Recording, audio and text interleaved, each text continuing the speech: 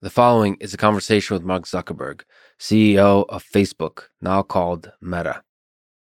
Please allow me to say a few words about this conversation with Mark Zuckerberg, about social media, and about what troubles me in the world today, and what gives me hope. If this is not interesting to you, I understand. Please skip. I believe that at its best, social media puts a mirror to humanity and reveals the full complexity of our world, shining a light on the dark aspects of human nature and giving us hope, a way out through compassionate but tense chaos of conversation that eventually can turn into understanding, friendship, and even love. But this is not simple. Our world is not simple. It is full of human suffering. I think about the hundreds of millions of people who are starving and who live in extreme poverty, the 1 million people who take their own life every year, the 20 million people that attempt it, and the many, many more millions who suffer quietly in ways that numbers can never know. I'm troubled by the cruelty and pain of war. Today, my heart goes out to the people of Ukraine. My grandfather spilled his blood on this land, held the line as a machine gunner against the Nazi invasion, surviving impossible odds. I am nothing without him. His blood runs in my blood. My words are useless here. I send my love. It's all I have. I hope to travel to Russia and Ukraine soon. I will speak to citizens and leaders, including Vladimir Putin. As I've said in the past, I don't care about access, fame, money, or power, and I'm afraid of nothing. But I am who I am. And my goal in conversation is to understand the human being before me, no matter who they are, no matter their position. And I do believe the line between good and evil runs through the heart of every man. So this is it. This is our world. It is full of hate, violence, and destruction. But it is also full of love, beauty, and the insatiable desire to help each other. The people who run the social networks that show this world, that show us to ourselves, have the greatest of responsibilities. In a time of war, pandemic, atrocity, we turn to social networks to share real human insights and experiences, to organize protests and celebrations, to learn and to challenge our understanding of the world, of our history, and of our future, and above all, to be reminded of our common humanity. When the social networks fail, they have the power to cause immense suffering. And when they succeed, they have the power to lessen that suffering. This is hard. It's a responsibility perhaps almost unlike any other in history. This podcast conversation attempts to understand the man and the company who take this responsibility on, where they fail and where they hope to succeed.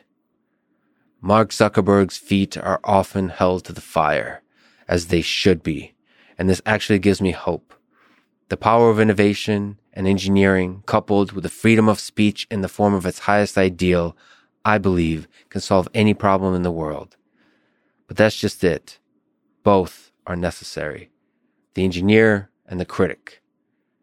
I believe that criticism is essential, but cynicism is not. And I worry that in our public discourse, cynicism too easily masquerades as wisdom, as truth, becomes viral and takes over, and worse, suffocates the dreams of young minds who want to build solutions to the problems of the world. We need to inspire those young minds. At least for me, they give me hope. And one small way I'm trying to contribute is to have honest conversations like these that don't just ride the viral wave of cynicism, but seek to understand the failures and successes of the past, the problems before us, and the possible solutions in this very complicated world of ours. I'm sure I will fail often, and I count on the critic to point it out when I do. But I ask for one thing, and that is to fuel the fire of optimism, especially in those who dream to build solutions, because without that, we don't have a chance on this too fragile, tiny planet of ours. And now, a quick few second mention of each sponsor. Check them out in the description. It's the best way to support this podcast. First is Paperspace, a platform I use to train and deploy machine learning models. Second is Coinbase, a platform I use to buy cryptocurrency. Third is Inside Tracker, a service I use to track my biological data. Fourth is ExpressVPN, the VPN I've been using for many years. And fifth is Blinkist, the app I use to read summaries of books. So the choice is machine learning, cryptocurrency, health, privacy, or knowledge. Choose wisely, my friends. And now, onto the full ad reads. As always, no ads in the middle. I try to make this interesting, but if you skip them, please still check out the sponsors. I enjoy their stuff. Maybe you will too. This show is brought to you by Paperspace Gradient, which is a platform that lets you build, train, and deploy machine learning models of any size and complexity. I love how powerful and intuitive it is. I should mention that Fast.ai, a course I highly recommend on machine learning, uses it. It's run by Jeremy Howard, who is pretty much as legit of an educator and technologist, programmer, developer, just intellect in the space of machine learning as it gets. You can host notebooks on there. You can swap out the compute instance anytime, start on a small scale GPU instance or even CPU, and swap out once your compute needs increase. I'm excited by what they're calling workflows, which provides a way to automate ML pipelines on top of Gradient compute infrastructure. It makes it really easy with simple configuration files, YAML files. To give Gradient a try, visit gradient.run/Lex and use the sign up link there. You'll get $15 in free credit, which you can use to power your next machine learning application. That's gradient.run/Lex. This show is also brought to you by Coinbase, which is a trusted and easy-to-use platform to buy, sell, and spend cryptocurrency. I use it and love it. You can buy Bitcoin, Ethereum, Cardano, Dogecoin. I can keep going. All of the most popular digital currencies. In fact, I think all of the currencies for the people who've been interviewed on this podcast and even the ones that are coming up on this podcast. So, it's a great way to try cryptocurrency and to learn about cryptocurrency. It's a great way to track the prices of things. It's just the interface is so intuitive. I love it. They also have the Coinbase wallet, which I just recently set up. It's as good as it gets in terms of simplicity, accessibility. If you're new to cryptocurrency, especially, Coinbase is where you should go. Go to coinbase.com/Lex. For a limited time, new users get $5 in free Bitcoin when you sign up today at coinbase.com/Lex. That's coinbase.com/Lex. This show is also brought to you by Inside Tracker, a service I use to track biological data. They have a bunch of plans, most of which include a blood test that gives you a lot of information that you can then make decisions based on. They have machine learning algorithms that analyze the data, the blood data, DNA data, fitness tracker data, to provide you with a clear picture of what's going on inside you and to give you science-backed recommendations for positive diet and lifestyle changes. So, using data from your body, using machine learning algorithms to tell you what you should change, what you should improve, all those kinds of things. This idea is one I love. It feels like the future because you should be making decisions in your life based on data that comes from your body, not some generic population data. For a limited time, you can get 25% off the entire Inside Tracker store if you go to insidetracker.com/Lex. That's insidetracker.com/Lex. This show is also brought to you by ExpressVPN. I use them to protect my privacy on the internet. There's so much I can say about ExpressVPN. I've been using them for many, many, many years. Obviously, as you probably know, ISPs want to track your data even when you're using incognito mode on Chrome. All the shady sites you visit, your ISPs know about them. You can also, if you're like watching Netflix, change your geographic location, which unlocks a bunch of shows that are only available in certain localities. Finally, my favorite reason to use ExpressVPN is it's just damn fast and intuitive, clean design of the app. It does the thing it's supposed to do. It does it well. It doesn't do anything extra. Big button, turn it on, pick location, it works. Any device, any operating system, including my favorite OS, Linux. Anyway, go to expressvpn.com/LexPod to get an extra 3 months free. That's expressvpn.com/LexPod. This show is also brought to you by Blinkist, my favorite app for learning new things. Blinkist takes the key ideas from thousands of nonfiction books and condenses them down into just 15 minutes that you can read or listen to. There are so many nonfiction books I can recommend on there. I just actually re-listened to Meditations by Marcus Aurelius. Beginning of Infinity by David Deutsch is on there. Snowden book is on there. There's just countless ones. I use it all kinds of ways. Help me select which books I'm going to read in full next. Review books I've already read, and review books I'm never going to get a chance to read because life is short and finite, and that's actually what makes life beautiful. Go to Blinkist.com/Lex to start your free 7-day trial and get 25% off of a Blinkist premium membership. That's Blinkist.com/Lex, spelled BLINKIST. Blinkist.com/Lex. This is the Lex Fridman Podcast, and here is my conversation with Mark Zuckerberg.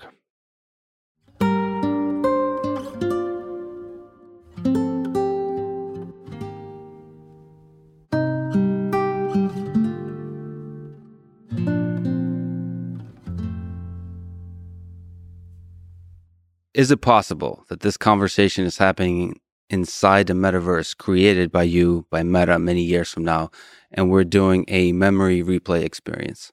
I don't know the answer to that. Then I'd be some computer construct and not the person who created that Meta company. But that would truly be Meta. Right, so this could be somebody else using the Mark Zuckerberg avatar who can do the Mark and the Lex conversation replay from 4 decades ago when Meta it was first sort of... I mean, it's not going to be 4 decades before we have photorealistic avatars like this.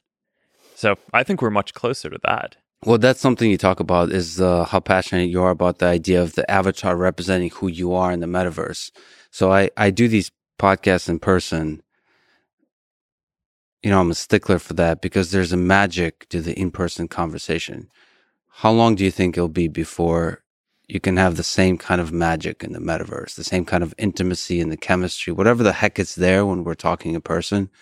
How difficult is it? How long before we have it in the metaverse?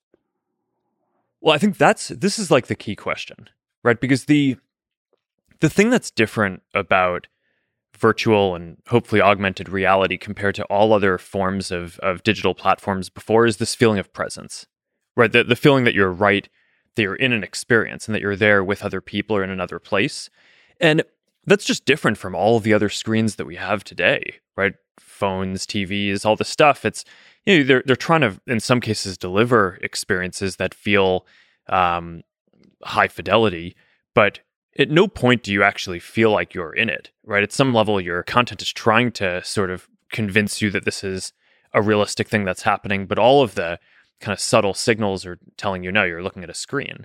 So the question about how you develop these systems is like, what are all of the things that make the physical world all the different cues? So I think on visual presence and spatial audio, we're making reasonable progress. Spatial audio makes a huge deal. I don't know if you've tried this experience, workrooms that we launch where you have meetings. And, you know, I basically made a rule for, you know, all of the top, you know, management folks at the company that they need to be doing standing meetings in workrooms already, right? I feel like we got to dog food this. You know, this is how people are going to work in the future. So we have to adopt this now.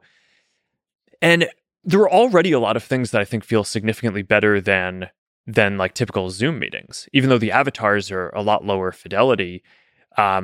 You know, the idea that you have spatial audio, you're around a table in VR with people.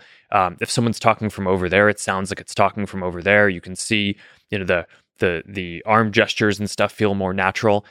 You can have side conversations, which is something that you can't really do in Zoom. I mean, I guess you can text someone over or like out of band, but and if you're actually sitting around a table with people, you know, you can lean over and whisper to the person next to you and like have a conversation that you can't, you know, that you can't really do with in just video communication. So I think it's interesting in what ways some of these things already feel more real than a lot of the technology that we have, even when the visual fidelity isn't quite there. But I think it'll get there over the next few years. Now, I mean, you were asking about comparing that to the true physical world, not Zoom or something like that. And there, I mean, I think you have feelings of like temperature, olfactory, obviously touch, right? We're working on haptic gloves. The sense that you want to be able to, put your hands down and feel some pressure from the table. All these things I think are going to be really critical to be able to keep up this illusion that you're in a world and that you're fully present in this world. But I don't know, I think we're going to have a lot of these building blocks within, the next 10 years or so. And even before that, I think it's amazing how much you're just going to be able to build with software that sort of masks some of these things. I realize I'm going long, but I was told we have a few hours here. Yeah, so it's we're here for 5 to 6 hours. Yeah, so I mean, least. That's on the shorter end of the congressional testimonies I've done. But one of the things that we found with hand presence, right? So the earliest VR, you just have the headset, and then and that was cool. You could look around, you feel like you're in a place, but you don't feel like you're really able to interact with it until you have hands. And then there was this big question where once you got hands, what's the right way to represent them? And initially, all of our assumptions was, okay, when I look down and see my hands in the physical world, I see an arm, and it's going to be super weird if you see, just your hand. But it turned out to not be the case, because there's this issue with your arms, which is like, what's your elbow angle? And if the elbow angle that we're kind of interpolating based on where your hand is and where your headset is actually isn't accurate, it creates this very uncomfortable feeling where it's like, oh, like my arm is actually out like this, but it's like showing it in here. And that actually broke the feeling of presence a lot more.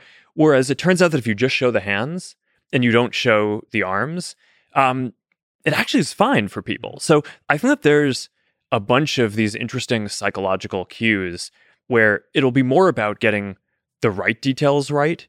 And I think a lot of that will be possible even over, a few-year period or a 5-year period. And we won't need like every single thing to be solved to deliver this like full sense of presence. Yeah, it's a fascinating psychology question of what is the essence that makes in-person conversation special. It's like emojis are able to convey emotion really well, even though they're obviously not photorealistic. And so in that same way, just like you're saying, just showing the hands is able to create a comfortable expression with your hands. So I wonder what that is. People in the world wars used to write letters, and you can fall in love with just writing letters. Mm-hmm. You don't need to see each other in person. You can convey emotion. You can convey depth of experience with just words. So that's I think a fascinating place to explore psychology of like, how do you find that intimacy? Yeah. And, the way that I come to all of this stuff is, I basically studied psychology and computer science. So all of the work that I do is sort of at the intersection of those things. I think most of the other big tech companies are building technology for you to interact with. What I care about is building technology to help people interact with each other. So I think it's a somewhat different approach than most of the other tech entrepreneurs and big companies come at this from. And a lot of the lessons in terms of how I think about designing products come from some just basic elements of psychology, right? In terms of, our brains, you can compare to the brains of other animals, we're very wired to specific things, facial expressions, right? I mean, we're very visual, right? So compared to other animals, I mean, that's clearly the main sense that most people have. But there's a whole part of your brain that's just kind of focused on reading facial cues. So, when we're designing the next version of Quest or the VR headset, a big focus for us is face tracking and basically eye tracking so you can make eye contact, which again isn't really something that you can do over a video conference. It's sort of amazing how much, how far video conferencing has gotten without the ability to make eye contact, right? It's sort of a bizarre thing if you think about it. You're like looking at someone's face, sometimes for, an hour when you're in a meeting, and like you looking at their eyes to them doesn't look like you're looking at their eyes. So you're always looking, past each other, I guess.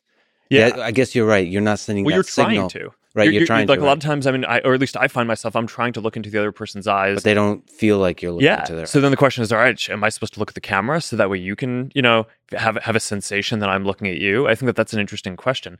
And then, with VR today, even without eye tracking and knowing what your eyes are actually looking at, you can fake it reasonably well, right? So you can look at like where the head poses, and if it looks like I'm kind of looking in your general direction, then you can sort of assume that maybe there's some eye contact intended, and you can do it in a way where it's like, okay, maybe it's not a fixated stare, but it's somewhat natural. But once you have actual eye tracking, you can do it for real, and I think that that's really important stuff. So when I think about Meta's contribution to this field, I have to say it's not clear to me that any of the other companies that are focused on the metaverse or on virtual and augmented reality are going to prioritize putting these features in the hardware, because like everything, they're trade-offs, right? I mean, it adds some weight to the device. Maybe it adds some thickness. You could totally see another company taking the approach of let's just make the lightest and thinnest thing possible.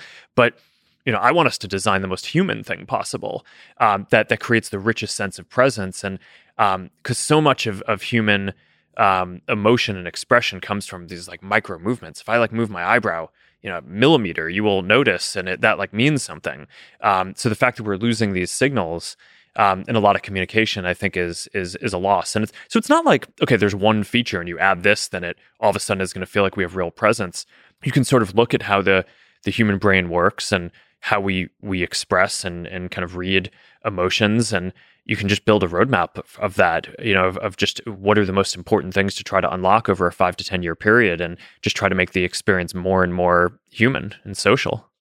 When do you think would be a moment, like a singularity moment for the metaverse, where there's a lot of ways to ask this question, but, people will have many or most of their meaningful experiences in the metaverse versus the real world? And actually, it's interesting to think about the fact that a lot of people are having the most important moments of their life happen in the digital sphere, especially now during COVID, like even falling in love or meeting friends or getting excited about stuff that is happening on the 2D digital plane.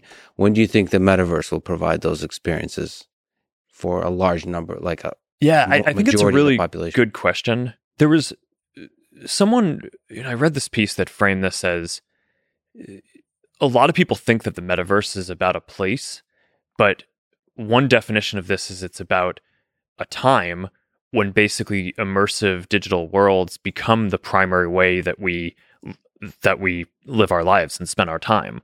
I think that that's a reasonable construct. And from that perspective, I think you also just want to look at this as a continuation, because it's not like, okay, we are building digital worlds, but we don't have that today. I think, you and I probably already live a very large part of our life in digital worlds. They're just not 3D immersive virtual reality, but, I do a lot of meetings over video, or, I spend a lot of time writing things over email or WhatsApp or whatever. So what is it going to take to get there for kind of the immersive presence version of this, which I think is what you're asking? And for that, I think that there's just a bunch of different use cases, right? I think when you're building technology, I think a lot of it is just you're managing this duality, where on the one hand, you want to build these elegant things that can scale and have billions of people use them and get value from them, and then on the other hand, you're fighting this kind of ground game where it's just there are just a lot of different use cases and people do different things, and like you want to be able to unlock them. So the first ones that we basically went after were gaming with Quest and social experiences. And this is, it goes back to when we started working on virtual reality. My theory at the time was basically people thought about it as gaming, but if you look at all computing platforms up to that point, gaming is a huge part. It was a huge part of PCs. It was a huge part of mobile, but it was also very decentralized, right? There wasn't, for the most part, one or two gaming companies. There were a lot of gaming companies, and gaming is somewhat hits based. I mean, we're getting some games that have more longevity, but in general, there were a lot of different games out there. But on PC and on mobile, the companies that focused on communication and social interaction, there tended to be a smaller number of those, and that ended up being just as important of a thing as all of the games that you did combined. I think productivity is another area. That's obviously something that we've historically been less focused on, but I think is going to be really important for with this. Workroom, or do you mean productivity in the collaborative aspect? Yeah, I think that there's a workrooms aspect of this, like a meeting aspect, and then I think that there's like a Word, Excel, productivity. You're working or coding or what knowledge work, right? It's as opposed to just meetings. So you can kind of go through all these different use cases. Gaming, I think we're well on our way. Social, I think we're just the kind of preeminent company that focuses on this, and I think that that's already on Quest becoming the. If you look at the list of what are the top apps, social apps are already number 1, 2, 3. So that's kind of becoming a critical thing. But I don't know. I would imagine for someone like you, it'll be, until we get, a lot of the work things dialed in, right? When this is just like much more adopted and clearly better than Zoom for VC, when, if you're doing your coding or your writing or whatever it is, in VR, which it's not that far off to imagine that, because pretty soon you're just gonna be able to have a screen that's bigger than, it'll be your ideal setup, and you can bring it with you and put it on anywhere and have your kind of ideal workstation. So I think that there are a few things to work out on that, but I don't think that that's more than 5 years off. And then you'll get a bunch of other things that like aren't even possible, or you don't even think about using a phone or PC for today, like fitness, right? So I mean, I know you're we were talking before about how you're into running, and like I'm really into a lot of things around fitness as well. Different things in different places. I got really into hydrofoiling recently, and nice. I saw a video. Yeah, and surfing, and I used to fence competitively. I like run. So, and you were saying that you were thinking about trying different martial arts, and I tried to trick you and convince you into doing Brazilian Jiu-Jitsu. Or you actually mentioned that was one you're curious about, and was that a trick? Yeah, I don't know. We're in the metaverse now. Yeah, no, I took that seriously. I thought that was a real suggestion. That would be an amazing chance if we ever step on the mat together and just like roll around. I'll show you some moves. Well, give me a year to train, and then we can is like do it. Rock. You've seen Rocky IV, where the Russian faces off the American. I'm the Russian in this picture, and then you're the Rocky, the underdog that gets to win in the end. The idea of me as Rocky and fighting is if he dies, he dies. Sorry. Just had this. I mean, anyway, yeah. But I mean, a lot of aspects of fitness. I don't know if you've tried Supernatural on Quest or. So first of all, can I just comment on the fact every time I played around with Quest 2, I get giddy every time I step into virtual reality. So you mentioned productivity and all those kinds of things. That's definitely something I'm excited about, but really I just love the possibilities of stepping into that world. It's maybe it's the introvert in me, but it just feels like the most convenient way to travel into worlds that are similar to the real world or totally different. It's like Alice in Wonderland. Just try out crazy stuff. The possibilities are endless. And I personally am just get excited for stepping in those virtual worlds. I'm a huge fan. In terms of the productivity as a programmer, I spend most of my day programming. That's really interesting also. But then you have to develop the right IDEs. You have to develop there has to be a threshold where a large amount of the programming community moves there. But the collaborative aspects that are possible in terms of meetings, in terms of the when two coders are working together, the possibilities there are super, super exciting. I think that in building this, we sort of need to balance. There are going to be some new things that you just couldn't do before, and those are going to be the amazing experiences. So teleporting to any place, right? Whether it's a real place or something that people made. And I mean, some of the experiences around how we can build stuff in new ways where, a lot of the stuff that, when I'm coding stuff, it's like, all right, you code it and then you build it and then you see it afterwards. But increasingly, it's going to be possible to, you're in a world and you're building the world as you are in it and kind of manipulating it. One of the things that we showed at our Inside the Lab for recent artificial intelligence progress is this BuilderBot program where now you can just talk to it and say, hey, okay, I'm in this world, like put some trees over there, and it'll do that. And like, all right, put some bottles of water on our picnic blanket, and it'll do that, and you're in the world. And I think there are going to be new paradigms for coding. So yeah, there are going to be some things that I think are just pretty amazing, especially the first few times that you do them, that you're like, whoa, like I've never had an experience like this. But most of your life, I would imagine, is not doing things that are amazing for the first time. A lot of this, in terms of, just answering your question from before around what is it going to take before you're spending most of your time in this. Well, first of all, let me just say it as an aside. The goal isn't to have people spend a lot more time in computing. I'm asking for myself. Yeah, when will I spend all of my time in? It's to make computing more natural. But yes. But I think you will spend most of your computing time in this when it does the things that you use computing for somewhat better. So, maybe having your perfect workstation is a 5% improvement on your coding productivity.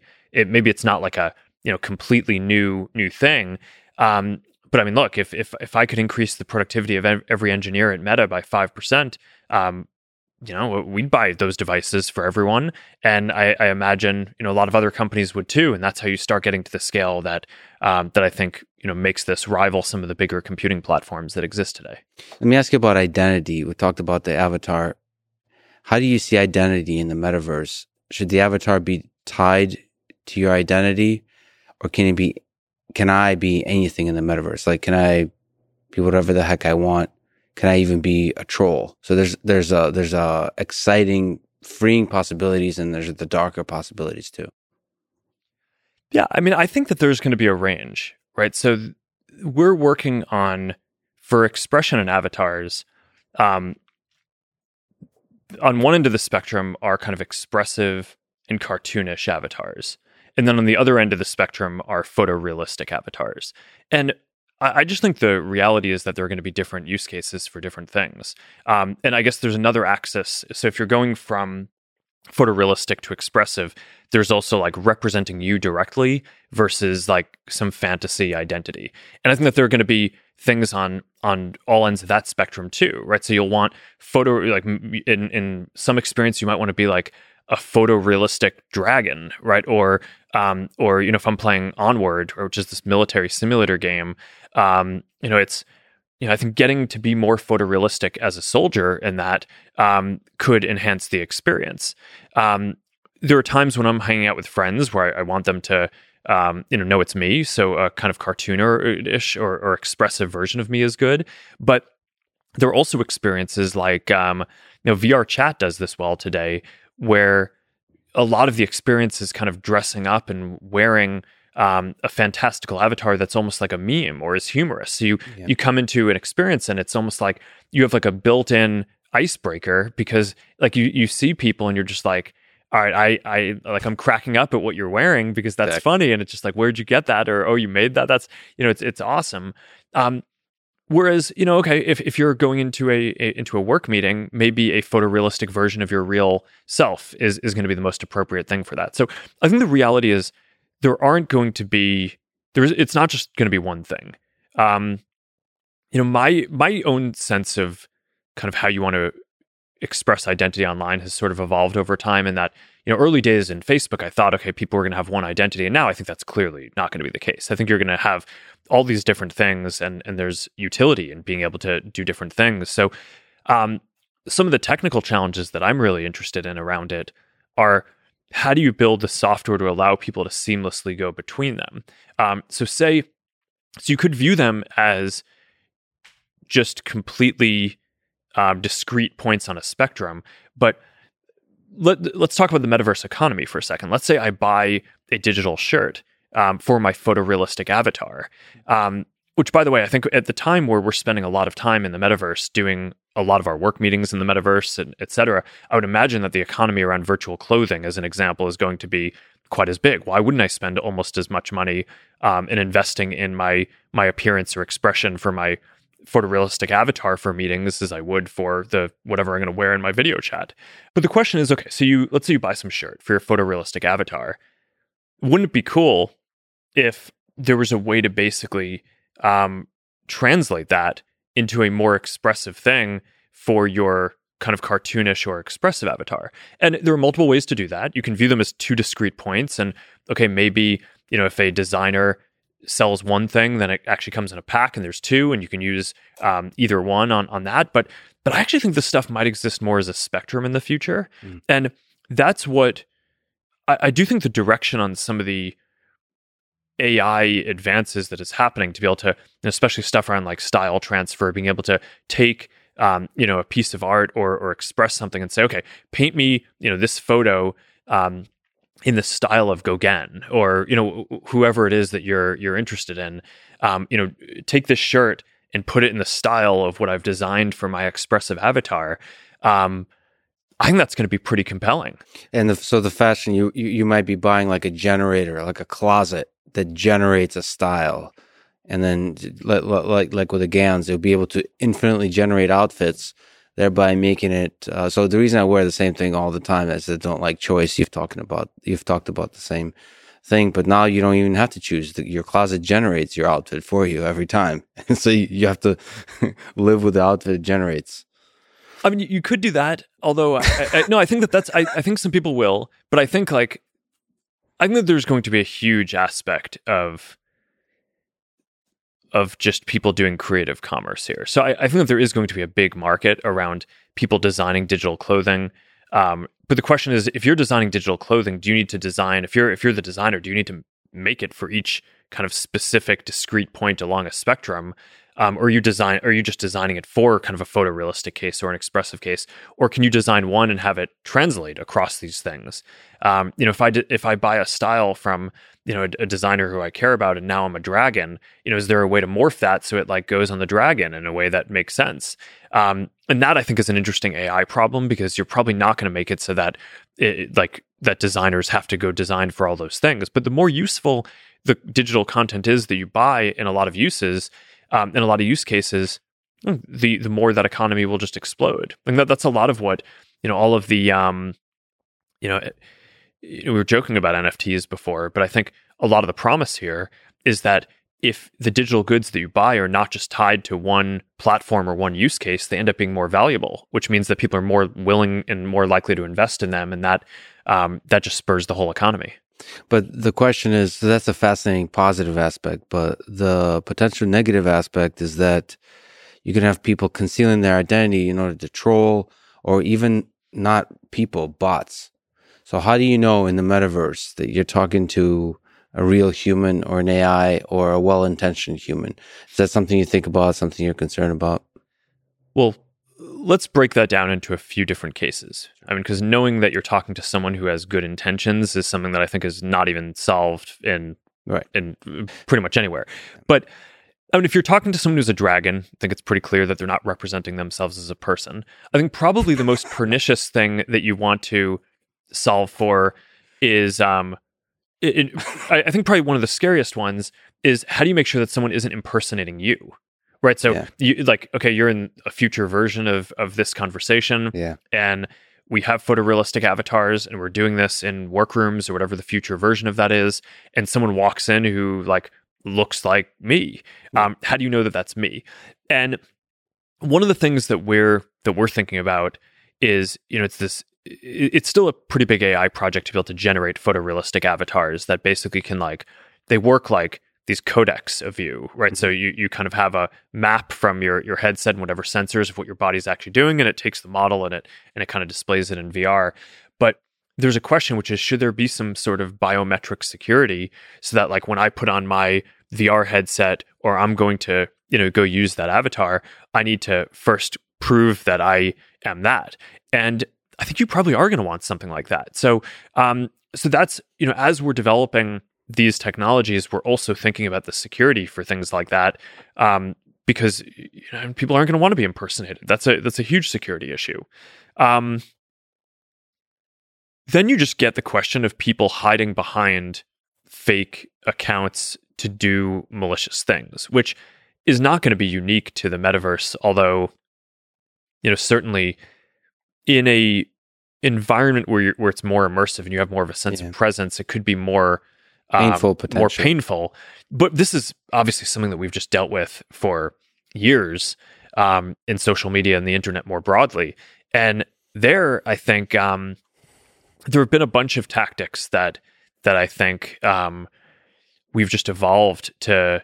We've built up these different AI systems to basically get a sense of, is this account behaving in the way that a person would? And it turns out, so in all of the work that we've done around, we call it community integrity, and it's basically like policing harmful content and trying to figure out where to draw the line. And there are all these like really hard and philosophical questions around like, where do you draw the line on some of this stuff? And the thing that I've kind of found the most effective is, as much as possible, trying to figure out who are the inauthentic accounts, or where are the accounts that are behaving in an overall harmful way at the account level, rather than trying to get into like policing what they're saying, right? Which I think in the metaverse is going to be even harder, because the metaverse, I think, will have more properties of it's almost more like a phone call, right? Or you're, it's not like I post a piece of content and is that piece of content good or bad? So I think more of the stuff will have to be done at the level of the account. But this is the area where, between the kind of counterintelligence teams that we built up inside the company, and like years of building just different AI systems to basically detect what is a real account and what isn't. I'm not saying we're perfect, but like this is an area where I just think we are like years ahead of basically anyone else in the industry in terms of having built those capabilities. And I think that just is going to be incredibly important for this next wave of things. And like you said, on a technical level, on a philosophical level, it's an incredibly difficult problem to solve. By the way, I would probably like to open source my avatar so there could be like millions of Lexes walking around, just like an army. Like Agent Smith? Agent Smith, yeah, exactly. So the Unity ML folks built a copy of me, and they sent it to me. So there's a person running around, and I've just been doing reinforcement learning on it. I was gonna release it because just to have sort of like thousands of Lexes doing reinforcement learning, so they fall over naturally. They have to learn how to like walk around and stuff. So I love that idea of this tension between biometric security. You want to have one identity, but then certain avatars you might have to have many. I don't know which is better security, sort of flooding the world with Lexes and thereby achieving security, or really being protective of your identity. I have to ask a security question, actually. Well, how does flooding the world with Lexes help me know in our conversation that I'm talking to the real Lex? I completely destroy the trust in all my relationships then, right? If I flood, because then it's, I think that one's not going to work that well for you. It's not going to work that well. For the original copy. It probably fits some things. Like if you're a public figure and you're trying to have, a bunch of, if you're trying to show up in a bunch of different places in the future, you'll be able to do that in the metaverse. So that kind of replication, I think, will be useful. Yeah. But I do think that you're going to want a notion of like, I am talking to the real one. Yeah. Yeah, especially if the fake ones start outperforming you in all your private relationships, and then you're left behind. I mean, that's a serious concern I have with clones. Again, the things I think about. Okay, so I recently got, I use QNAP NAS storage, so just storage for video and stuff. And I recently got hacked. It's the first time for me with ransomware. It's not me personally. It's all QNAP devices. So the question that people have is about security in general. Because I was doing a lot of the right things in terms of security, and nevertheless, ransomware basically disabled my device. Yeah. Is that something you think about? What are the different steps you could take to protect people's data on the security front?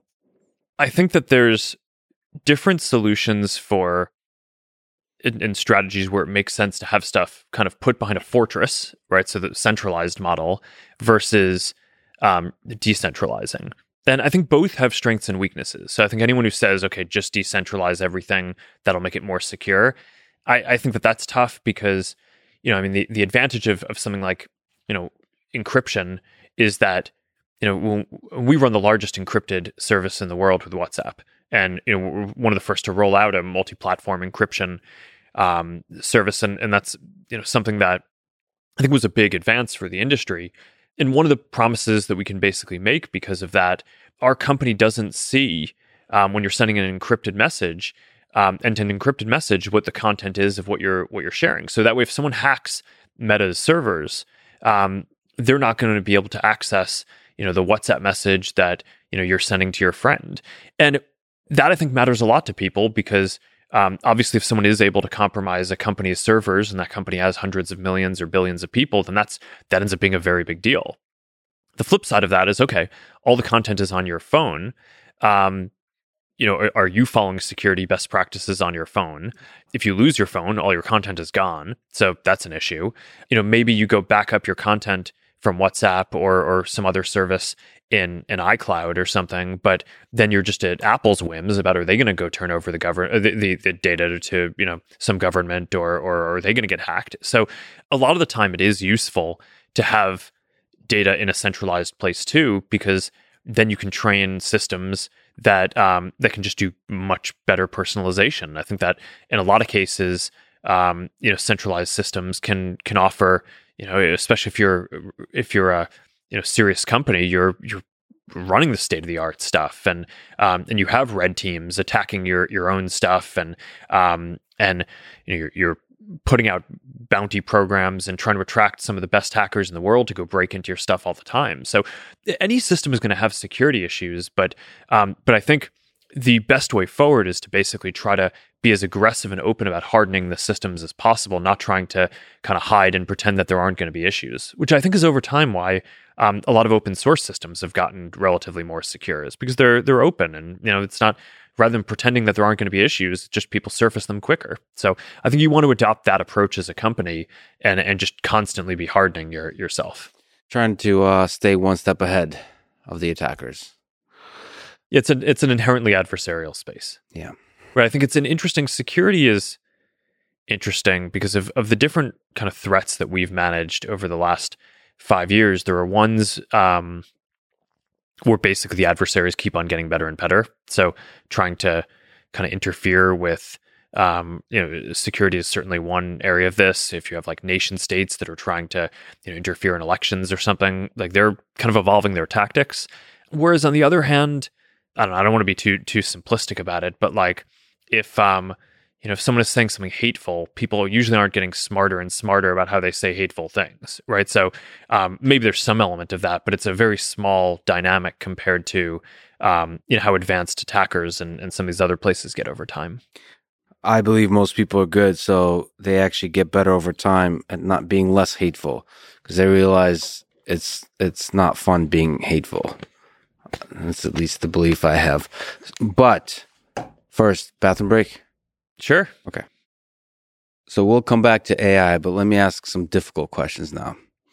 Social Dilemma is a popular documentary that raised concerns about the effects of social media on society. You responded with a point-by-point rebuttal titled, "What the Social Dilemma Gets Wrong." People should read that. I would say the key point they make is because social media is funded by ads, algorithms want to maximize attention and engagement, and an effective way to do so is to get people angry at each other, increase division, and so on.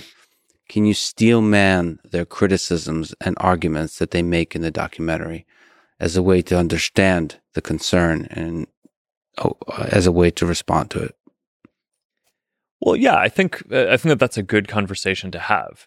I don't happen to agree with the conclusions, and I think that they make a few assumptions that are just very big jumps that I don't think are reasonable to make.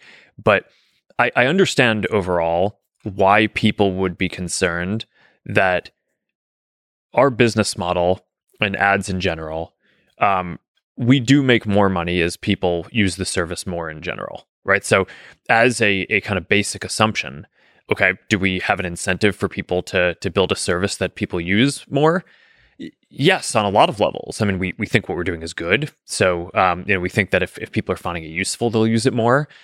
Or if you just look at it as this sort of, if the only thing we cared about is money, which is not for anyone who knows me, but okay, we're a company. So let's say you just kind of simplified it down to that. Then would we want people to use the services more? Yes. But then you get to the second question, which is, does kind of getting people agitated make them more likely to use the services more? And I think from looking at other media in the world, especially TV, and there's the old news adage, if it bleeds, it leads. Like, I think that there are a bunch of reasons why someone might think that that kind of provocative content would be the most engaging. Now, what I've always found is two things. One is that what grabs someone's attention in the near term is not necessarily something that they're going to appreciate having seen, or going to be the best over the long term. So I think what a lot of people get wrong is that I'm not building this company to like make the most money or get people to spend the most time on this in the next quarter or the next year, right? I mean, I've been doing this for 17 years at this point, and I'm still relatively young, and have a lot more that I want to do over the coming decades. So like, I think that it's too simplistic to say, hey, this might increase time in the near term, therefore it's what you're going to do. Because I actually think a deeper look at kind of what my incentives are, the incentives of a company that are focused on the long term, is to basically do what people are going to find valuable over time, not what is going to draw people's attention today. The other thing that I'd say is that I think a lot of times people look at this from the perspective of media, or kind of information or civic discourse.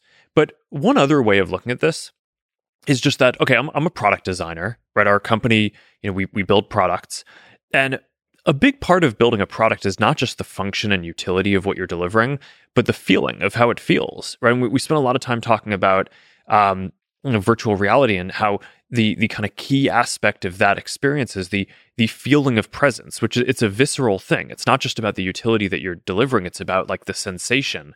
And similarly, I care a lot about how people feel when they use our products, and I don't want to build products that make people angry. I mean, that's like not, I think, what we're here on this earth to do, is to build something that people spend a bunch of time doing, and it just kind of makes them angrier at other people. I mean, I think that's not good. That's not what I think would be sort of a good use of our time or a good contribution to the world. So, okay, it's like people, they tell us on a per content basis, does this thing, do I like it? Do I love it? Does it make me angry? Does it make me sad?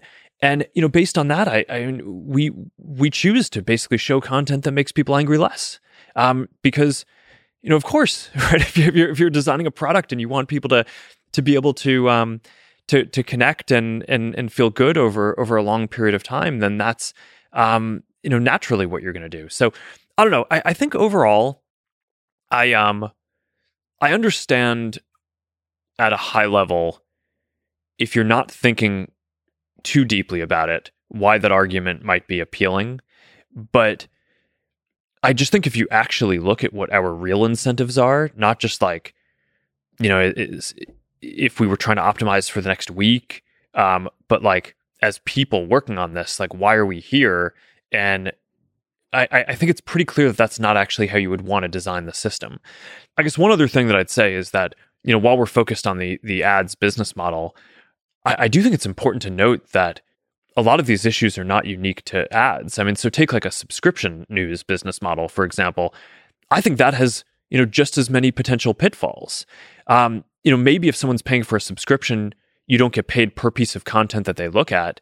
But, say, for example, I think like a bunch of the partisanship that we see could potentially be made worse by, you have these kind of partisan news organizations that basically sell subscriptions, and they're only going to get people on one side to basically subscribe to them.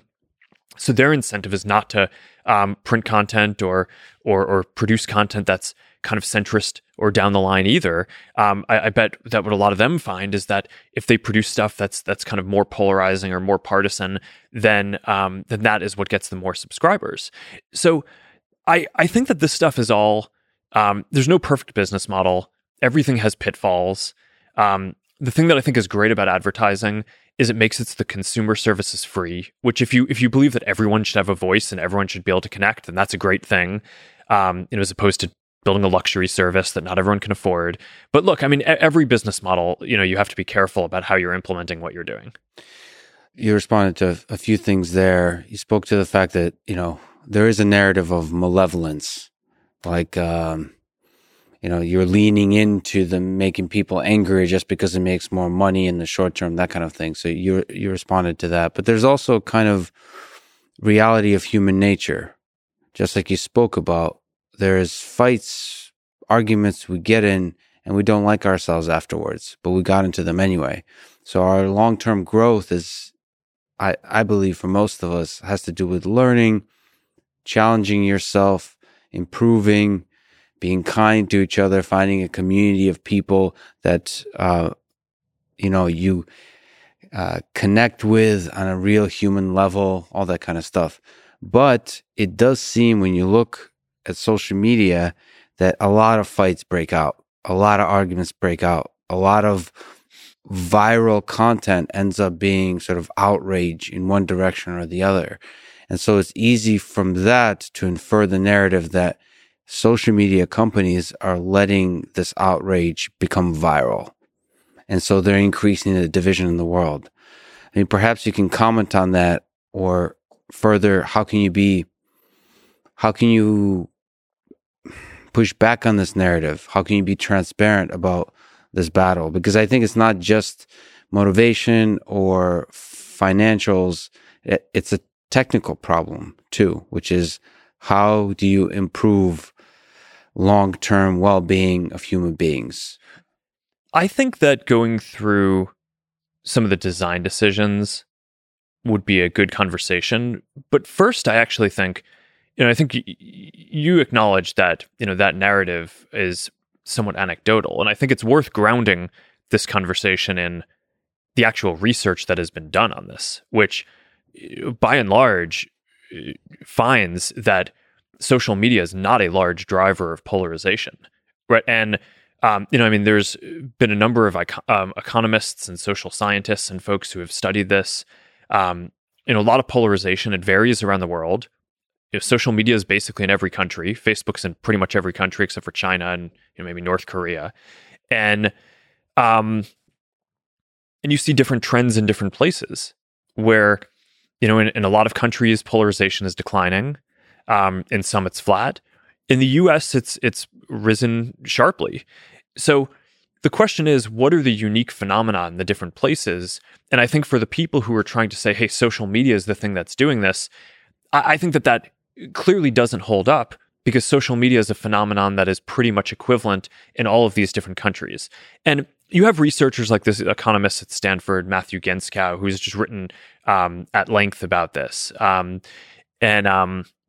It's a bunch of books by, political scientists, Ezra Klein and folks, Why We're Polarized, basically goes through this decades-long analysis in the U.S., before I was born, basically talking about some of the forces in kind of partisan politics and Fox News and different things that predate the internet in a lot of ways that I think are likely larger contributors. So to the contrary on this, not only is it pretty clear that social media is not a major contributor, but most of the academic studies that I've seen actually show that social media use is correlated with lower polarization.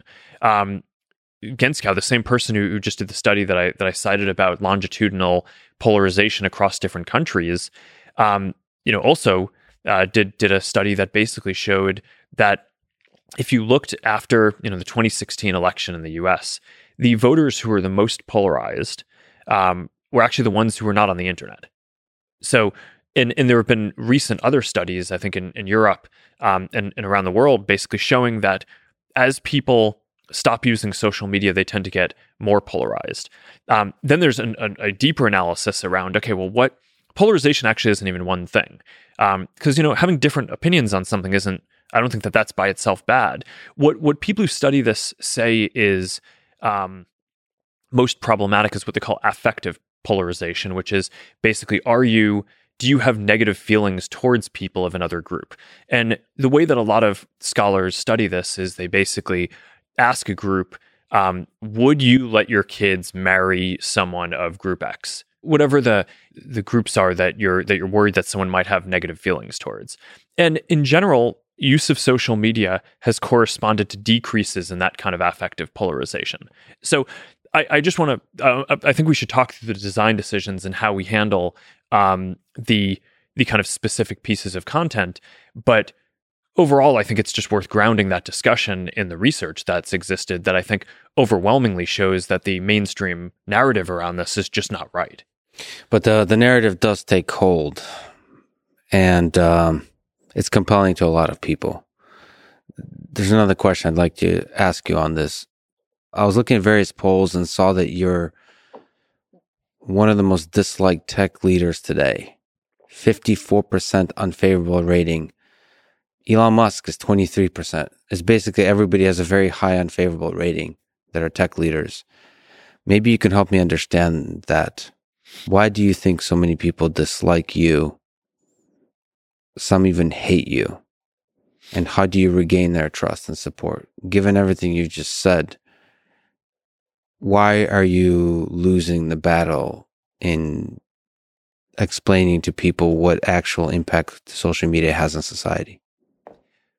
Well, I'm curious if that's a US survey or world. It is US, yeah. So I think that there's a few dynamics. One is that our brand has been somewhat uniquely challenged in the US compared to other places. It's not that there are, other countries we have issues too, but I think in the US there was this dynamic where if you look at like the net sentiment of kind of coverage or attitude towards us, before 2016, I think that there were probably very few months, if any, where it was negative. And since 2016, I think that there have probably been very few months, if any, that it's been positive. The politics.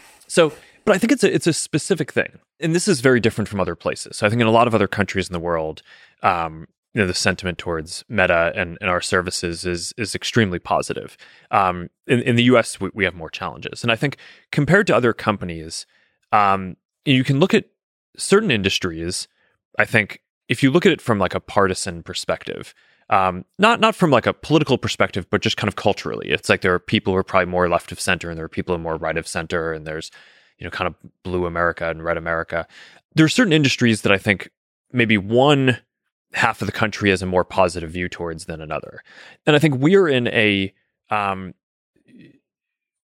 one of the positions that we're in that I think is really challenging is that because of a lot of the content decisions that we've basically had to arbitrate, and because we're not a partisan company, right? We're not a Democrat company or a Republican company. We're trying to make the best decisions we can to help people connect and help people have as much voice as they can while having some rules because we're running a community. The net effect of that is that we're kind of constantly making decisions that piss off people in both camps. And the effect that I've sort of seen is that when we make a decision that's a controversial one, that's going to upset, say, about half the country, those decisions are all negative sum from a brand perspective, because it's not like if we make that decision in one way and say half the country is happy about that particular decision that we make, they tend to not say, oh, sweet, Meta got that one right. They're just like, you didn't mess that one up, right? But their opinion doesn't tend to go up by that much. Whereas the people who kind of are on the other side of it are like, God, how could you mess that up? Like, how could you possibly think that like that piece of content is okay and should be up and should not be censored? Or, and so I think whereas if you leave it up and it's or if you take it down, the people who thought it should be taken down, or it's like, all right, fine, great, you didn't mess that one up. Yeah. So our internal assessment of and kind of analytics on our brand are basically any time one of these big controversial things comes up in society, our brand goes down with half of the country. And then if you just kind of extrapolate that out, it's just been very challenging for us to try to navigate what is a polarizing country in a principled way, where we're not trying to kind of hew to one side or the other. We're trying to do what we think is the right thing. But that's what I think is the right thing for us to do, though. So, that's what we'll try to keep doing. Just as a human being, how does it feel, though, when you're giving so much of your day-to-day life to try to heal division, to try to do good in the world, as we've talked about, that so many people in the U.S., the place you call home, have a negative view of you as a leader, as a human being, and the company you love? Well, I mean, it's not great, but I mean, look, if I wanted people to think positively about me as a person,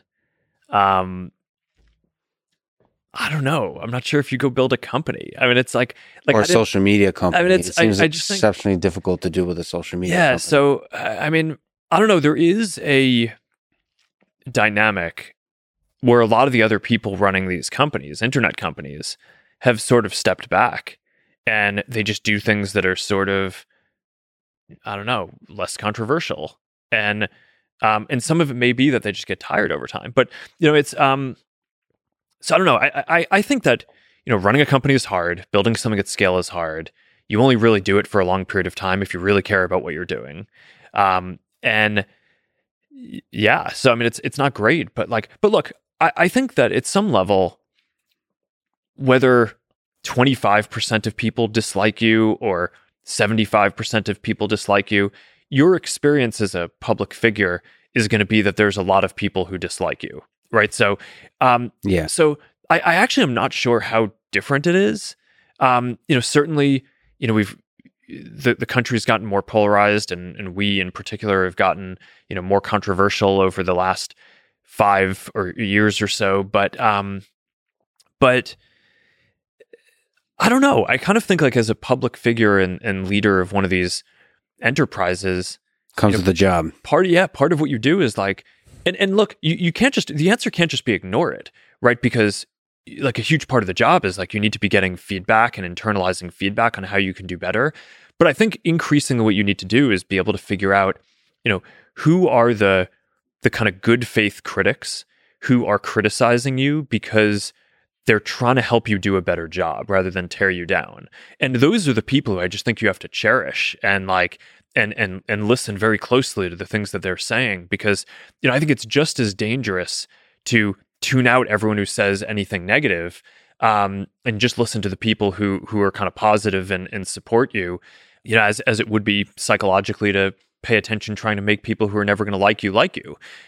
So I think that's just kind of a dance that people have to do. But I mean, so you kind of develop more of a feel for like who actually is trying to accomplish the same types of things in the world, and who has different ideas about how to do that, and how can I learn from those people? And like, yeah, we get stuff wrong. And when the people whose opinions I respect call me out on getting stuff wrong, that hurts and makes me want to do better. But I think at this point, I'm pretty tuned to just, all right, if I know they're kind of like operating in bad faith and they're not really trying to help, then, I don't know. It doesn't, I think over time, it just doesn't bother you that much. But you are surrounded by people that believe in the mission, that love you. Are there friends or colleagues in your inner circle you trust that call you out on your bullshit whenever your thinking may be misguided, as it is for leaders at times? I think we have a famously open company culture, where we sort of encourage that kind of dissent internally, which is why there's so much material internally that can leak out with people sort of disagreeing, is because that's sort of the culture. Our management team, I think it's a lot of people. There's some newer folks who come in. There are some folks who've kind of been there for a while, but there's a very high level of trust, and I would say it is a relatively confrontational group of people. And my friends and family, I think, will push me on this. But look, I think it's not just. But I think you need some diversity, right? It can't just be people who are your friends and family. It's also, there are journalists or analysts or peer executives at other companies, or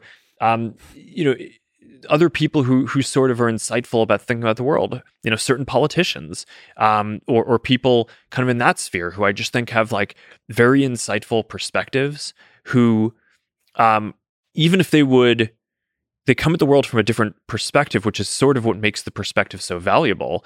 But, I think fundamentally you're trying to get to the same place in terms of, helping people connect more, helping the whole world function better, not just one place or another.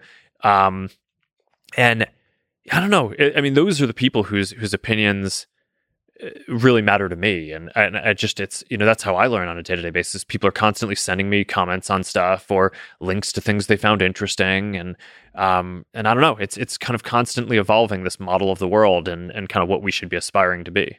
You've talked about you have a famously open culture, which comes with the criticism and the painful experiences. So let me ask you another difficult question. Frances Haugen, the Facebook whistleblower, leaked the internal Instagram research into teenagers and well-being. Her claim is that Instagram is choosing profit over well-being of teenage girls, so Instagram is, quote, toxic for them. Your response, titled, "What Our Research Really Says About Teen Well-Being and Instagram," says, no, Instagram research shows that 11 of 12 well-being issues, teenage girls who said they struggle with those difficult issues also said that Instagram made them better rather than worse. Again, can you steel man and defend the point and Frances Haugen's characterization of the study, and then help me understand the positive and negative effects of Instagram and Facebook on young people? So there are certainly questions around teen mental health that are really important. It's hard to, as a parent, it's like hard to imagine any set of questions that are sort of more important. I mean, I guess maybe other aspects of physical health or well-being or probably come to that level. But like, these are really important questions, right? Which is why we dedicate teams to studying them. I don't think the internet or social media are unique in having these questions. I mean, I think people, and there have been sort of magazines with promoting certain body types for women and kids for decades, but we really care about this stuff. So we wanted to study it, and of course, we didn't expect that everything was going to be positive all the time. So I mean, the reason why you study this stuff is to try to improve and get better. So I mean, look, the place where I disagree with the characterization, first, I thought, some of the reporting and coverage of it just took the whole thing out of proportion, and that it focused on, as you said, I think there were like 20 metrics in there, and on 18 or 19, the effect of using Instagram was neutral or positive on the teen's well-being. And there was one area where I think it showed that we needed to improve, and we took some steps to try to do that after doing the research. But I think having the coverage just focus on that one without focusing on the, I think an accurate characterization would have been that kids using Instagram, or not kids, teens, is generally positive for their mental health.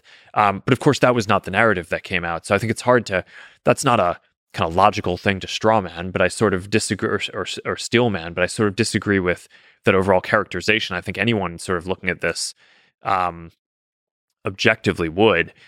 But then, there is this sort of intent critique that I think you were getting at before, which says, it assumes some sort of malevolence, right? It's like, which it's really hard for me to really wrap my head around this, because as far as I know, it's not clear that any of the other tech companies are doing this kind of research.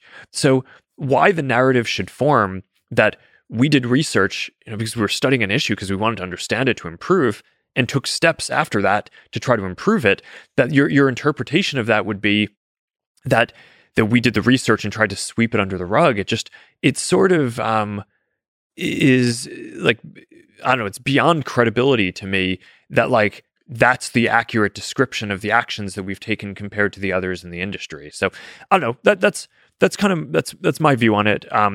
These are really important issues, and there's a lot of stuff that I think we're going to be working on related to teen mental health for a long time, including trying to understand this better. And I would encourage everyone else in the industry to do this too. Yeah, I would love there to be open conversations and a lot of great research being released internally and then also externally. It doesn't make me feel good to see press obviously get way more clicks when they say negative things about social media. Objectively speaking, I can just tell that there's hunger to say negative things about social media. And I don't understand how that's supposed to lead to an open conversation about the positives and the negatives, the concerns about social media, especially when you're doing that kind of research. I mean, I don't know what to do with that, but let me ask you as a father, does it weigh heavy on you that people get bullied on social networks? So people get bullied in their private life. But now, because so much of our life is in the digital world, the bullying moves from the physical world to the digital world. So you're now creating a platform on which bullying happens. And some of that bullying can lead to damage to mental health. And some of that bullying can lead to depression, even suicide. Does it weigh heavy on you that people have committed suicide or will commit suicide based on the bullying that happens on social media? Yeah, I mean, this is there's a set of harms that we basically track and build systems to fight against, and bullying and self-harm are, I mean, these are some of the biggest things that we are most focused on.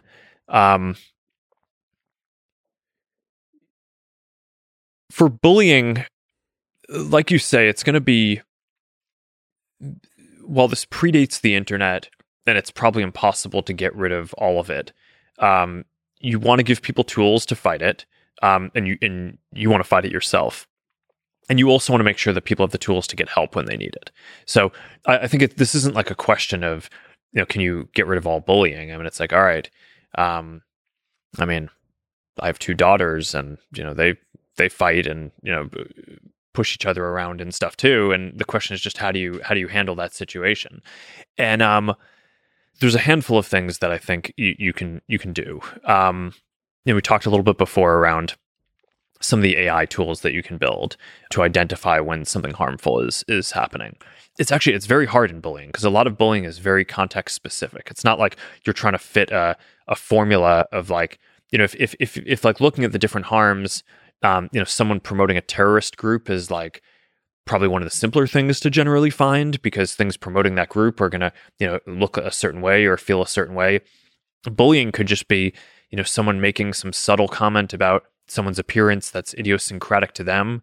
And it could look at just like humor. So humor to one person exactly. could be destructive to another human being. Yeah. So with bullying, I think there are certain things that you can find through AI systems. But I think it is increasingly important to just give people more agency themselves. So we've done things like making it so people can turn off comments or, take a break from, hearing from a specific person without having to signal at all that they're going to stop following them or kind of make some stand that, okay, I'm not friends with you anymore. I'm not following you. I just don't want to hear about this, but I also don't want to signal at all publicly that, or to them that there's been an issue. And then you get to some of the more extreme cases like you're talking about where someone is thinking about self-harm or suicide. And there we've found that is a place where AI can identify a lot, as well as people flagging things. If people are expressing something that is potentially they're thinking of hurting themselves, those are cues that you can build systems in hundreds of languages around the world to be able to identify that. And one of the things that I'm actually quite proud of is we've built these systems that I think are clearly leading at this point that not only identify that, but then connect with local first responders and have been able to save, I think at this point, it's, in thousands of cases, be able to get first responders to people through these systems who really need them because of specific plumbing that we've done between the AI work and being able to communicate with local first responder organizations. And we're rolling that out in more places around the world. And I think the team that worked on that just did awesome stuff. So I think that's a long way of saying, yeah, I mean, this is a heavy topic, and you want to attack it in a bunch of different ways, and also kind of understand that some of nature is for people to do this to each other, which is unfortunate. But you can give people tools and build things that help. It's still one hell of a burden, though. A platform that allows people to fall in love with each other, is also by nature going to be a platform that allows people to hurt each other. And when you're managing such a platform, it's difficult. And I think you spoke to it, but the psychology of that, of being a leader in that space, of creating technology that's playing in this space, like you mentioned, psychology, is really damn difficult. And I mean, the burden of that is it's just great. I just wanted to hear you speak to that point. I have to ask about the thing you've brought up a few times, which is making controversial decisions. Let's talk about free speech and censorship. So there are two groups of people pressuring Meta on this. One group is upset that Facebook, the social network, allows misinformation in quotes to be spread on the platform. The other group are concerned that Facebook censors speech by calling it misinformation. So you're getting it from both sides. You, in 2019, October, at Georgetown University, eloquently defended the importance of free speech. But then COVID came, and the 2020 election came. Do you worry that outside pressures from advertisers, politicians, the public have forced Meta to damage the ideal of free speech that you spoke highly of? Just to say some obvious things up front, I don't think pressure from advertisers or politicians directly in any way affects how we think about this. I think these are just hard topics. So let me just take you through our evolution from kind of the beginning of the company to where we are now. You don't build a company like this unless you believe that people expressing themselves is a good thing, right? So that's sort of the foundational thing. You can kind of think about our company as a formula where we think giving people voice and helping people connect creates opportunity, right? So those are the two things that we're always focused on, are sort of helping people connect. We talked about that a lot, but also giving people voice and ability to express themselves. Then, by the way, most of the time when people express themselves, that's not like politically controversial content. It's like expressing something about their identity that's more related to the avatar conversation we had earlier in terms of expressing some facet. But that's what's important to people on a day-to-day basis. And sometimes when people feel strongly enough about something, it kind of becomes a political topic. That's sort of always been a thing that we've focused on. There's always been the question of safety in this, which, you know, if you're building a community, I think you have to focus on safety. We've had these community standards from early on. And there are about 20 different kinds of harm that we track and try to fight actively. And we've talked about some of them already. So it includes things like bullying and harassment. It includes things like terrorism or promoting terrorism, inciting violence, intellectual property theft. And in general, I think, call it about 18 out of 20 of those, there's not really a particularly polarized definition of that. I think you're not really going to find many people in the country or in the world who are trying to say we should be fighting terrorist content less. I think that the content where there are a couple of areas where I think that this has gotten more controversial recently, which I'll talk about. And you're right that misinformation is basically up there, and I think sometimes the definition of hate speech is up there too. Yes. But I think in general, most of the content that I think we're working on for safety is not actually, people don't kind of have these questions. So it's sort of this subset. But if you go back to the beginning of the company, this was sort of pre-deep learning days, and therefore, it was me and my roommate Dustin joined me, and like if someone posted something bad, it was the AI technology did not exist yet to be able to go basically look at all the content, and we were a small enough outfit that no one would expect that we could review it all. Even if like someone reported it to us, we basically did our best, right? It's like someone would report it and we'd try to look at stuff and deal with stuff. And for call it the first, 7 or 8 years of the company, we weren't that big of a company. For a lot of that period, we weren't even really profitable. The AI didn't really exist to be able to do the kind of moderation that we do today. And then at some point, in kind of the middle of the last decade, that started to flip.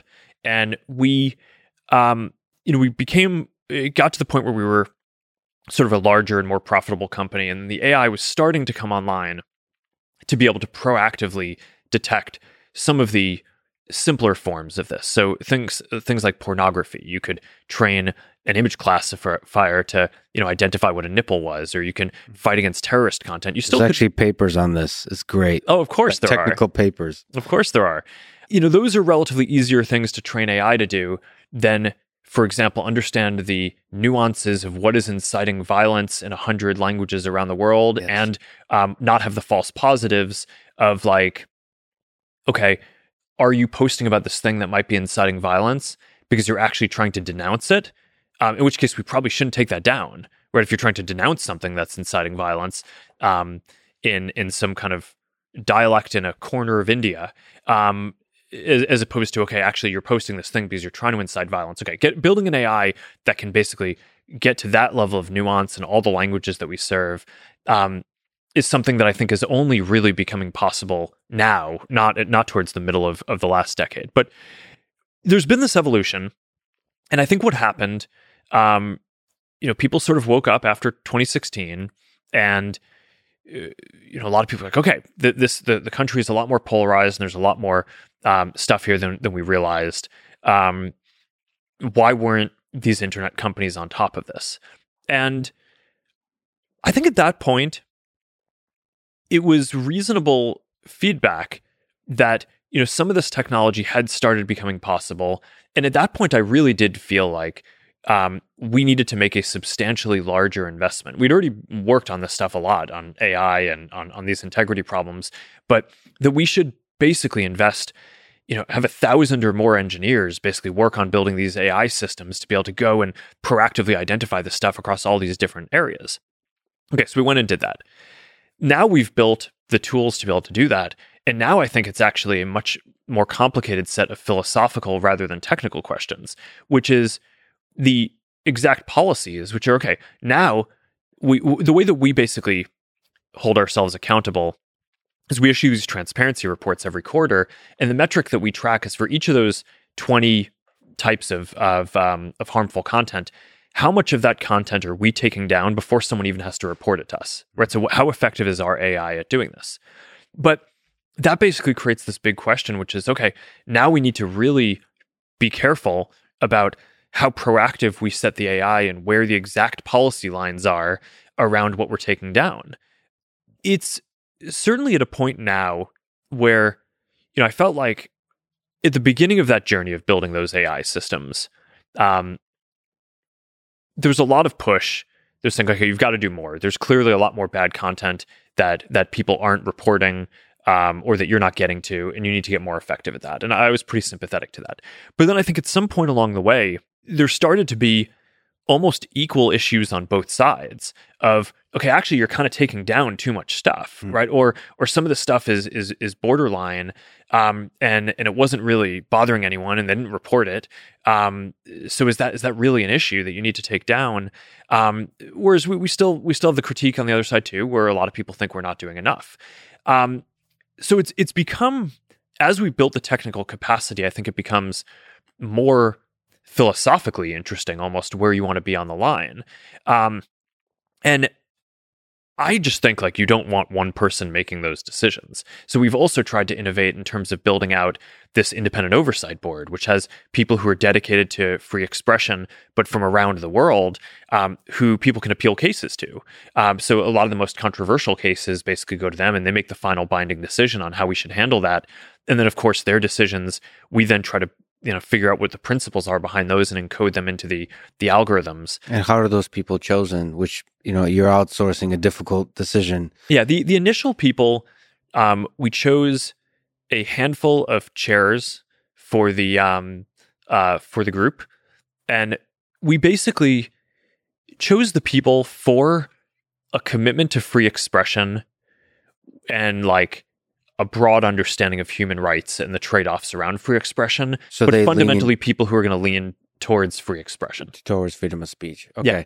So there's also this idea of fact checkers. So jumping around to the misinformation question, especially during COVID, which is an exceptionally, speaking of polarization. Yes, I haven't gotten to, can I speak to the COVID thing? And yes. I mean, I think one of the hardest set of questions around free expression, because you asked about Georgetown, is my stance fundamentally changed? And the answer to that is No, my stance has not changed. It is fundamentally the same as when I was talking about talking at Georgetown from a philosophical perspective. The challenge with free speech is that everyone agrees that there is a line where if you're actually about to do physical harm to people, that there should be restrictions. So, I mean, there's the famous Supreme Court historical example of you can't yell fire in a crowded theater. The thing that everyone disagrees on is what is the definition of real harm, where I think some people think, okay, this should only be a very literal, take it back to the bullying conversation we were just having, where is it just harm if the person is about to hurt themselves because they've been bullied so hard, or is it actually harm as they're being bullied, and kind of at what point in the spectrum is that? And that's the part that there's not agreement on. But I think what people agree on pretty broadly is that when there is an acute threat, that it does make sense from a societal perspective to tolerate less speech that could be potentially harmful in that acute situation. So I think where COVID got very difficult is, I don't think anyone expected this to be going on for years. But if you'd kind of asked, a priori, would a global pandemic where a lot of people are dying and catching this, is that an emergency that where you'd kind of consider it that it's problematic to basically yell fire in a crowded theater? I think that probably passes that test. So I think it's a very tricky situation, but I think the fundamental commitment to free expression is there. And that's what I believe. And again, I don't think you start this company unless you care about people being able to express themselves as much as possible. But I think that's the question, right? Is how do you define what the harm is and how acute that is?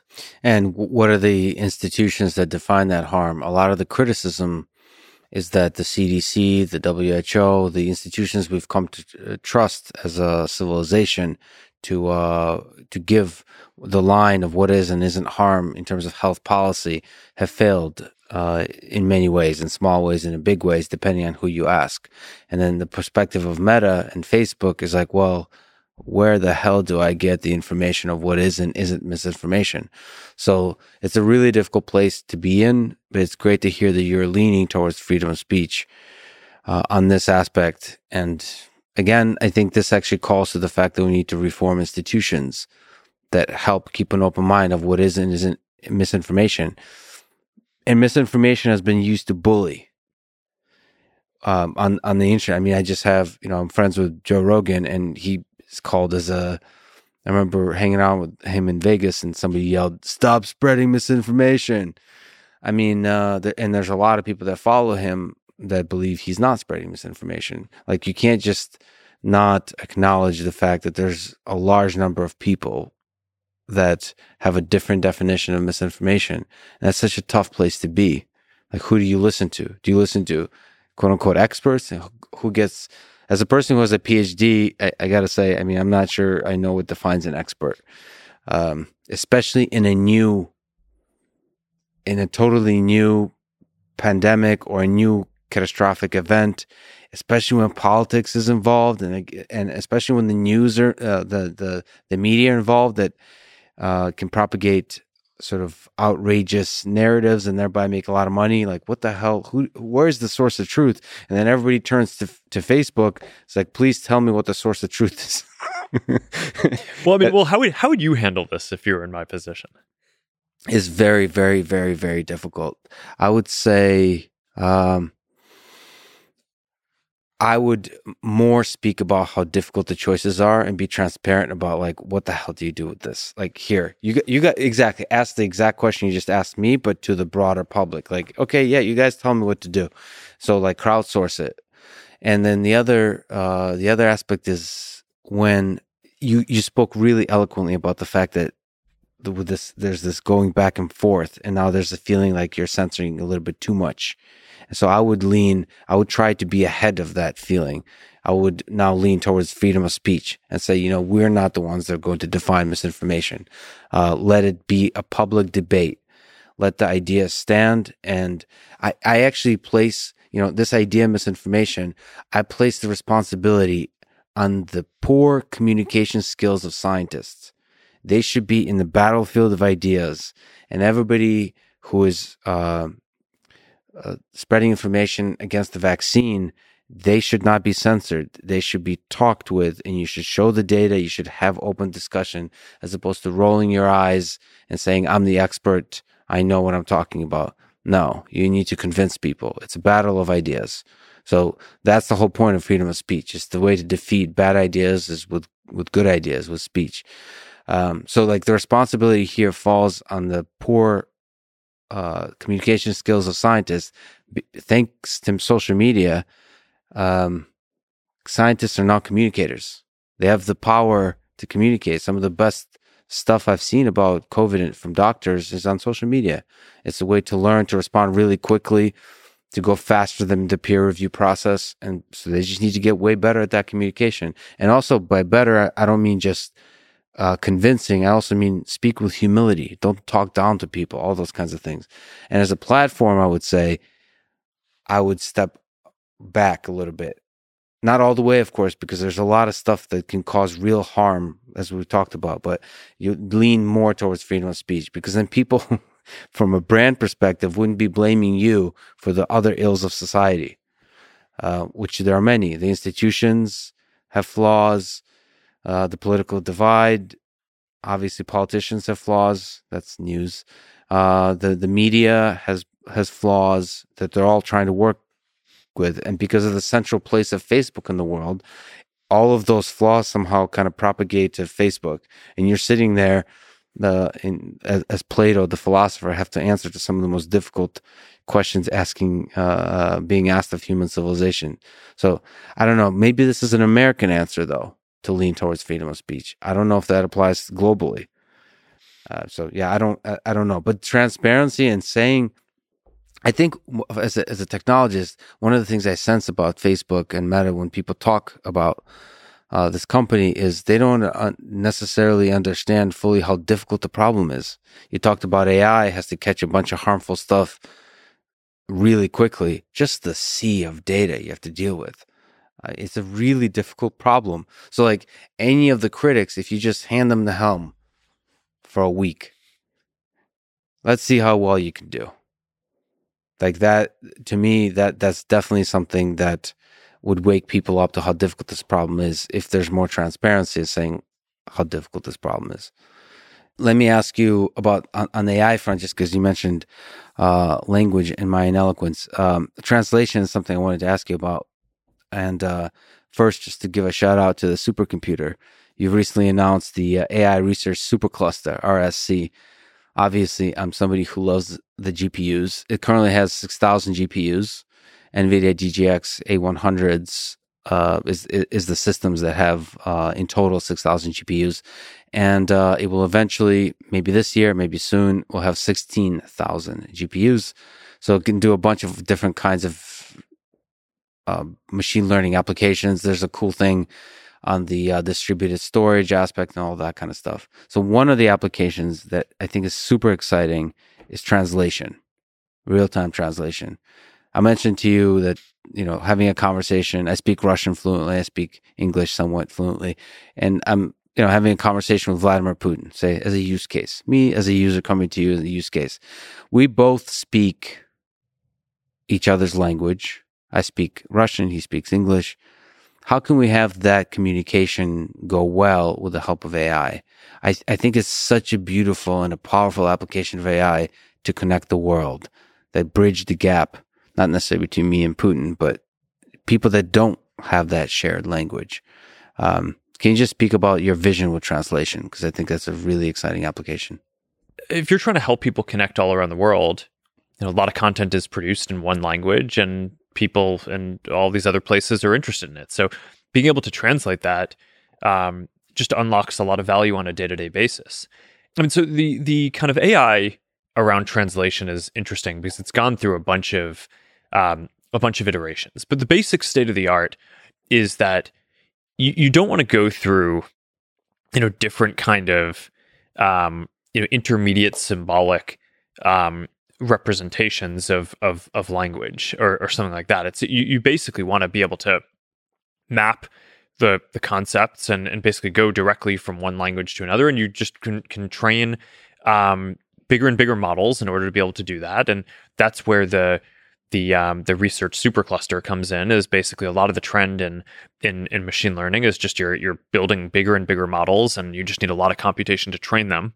So it's not that like the translation would run on the supercomputer. The training of the model, which could have billions or trillions of examples of just basically that you're training models on this supercluster in days or weeks that might take a much longer period of time on a smaller cluster, so it just wouldn't be practical for most teams to do. But the translation work, we're basically getting from being able to go between about 100 languages seamlessly today to being able to go to about 300 languages in the near term. And so from any language to any other language. Yeah. And then that's it. And part of the issue when you get closer to more languages is some of these get to be pretty not very popular languages, right? Where there isn't that much content in them. So you end up having less data, and you need to kind of use a model that you've built up around other examples. And this is one of the big questions around AI is like, how generalizable can things be? And that I think is one of the things that's just kind of exciting here from a technical perspective. But capturing, we talked about this with the metaverse, capturing the magic of human to human interaction. So me and Putin, okay. Again, this is. It's a tough example because you actually both speak Russian and English. No, but in the future, I see it as a Turing test of a kind, because we would both like to have an AI that improves. Because I don't speak Russian that well. He doesn't speak English that well. Yeah. It would be nice to outperform our abilities. And sure. It sets a really nice bar, because I think AI can really help in translation for people that don't speak the language at all, but to actually capture the magic of the chemistry through translation, which would make the metaverse super immersive. I mean, that's exciting. You remove the barrier of language, period. Yeah. So when people think about translation, I think a lot of that is they're thinking about text to text, but speech to speech, I think, is a whole another thing. And I mean, one of the big lessons on that, which I was referring to before, is I think early models, it's like, all right, they take speech, they translate it to text, translate the text to another language, and then kind of output that as speech in that language. And you don't want to do that. You just want to be able to go directly from speech in one language to speech in another language and build up the models to do that. And I mean, I think one of there have been, when you look at the progress in machine learning, there have been big advances in the techniques. Some of the advances in self-supervised learning, which I know you talked to Jan about, and he's like one of the leading thinkers in this area. I just think that stuff is really exciting. But then you couple that with the ability to just throw larger and larger amounts of compute at training these models, and you can just do a lot of things that were harder to do before. But we're asking more of our systems too, right? So if you think about the applications that we're going to need for the metaverse. Or think about it. Okay, so let's talk about AR here for a second. You're going to have these glasses.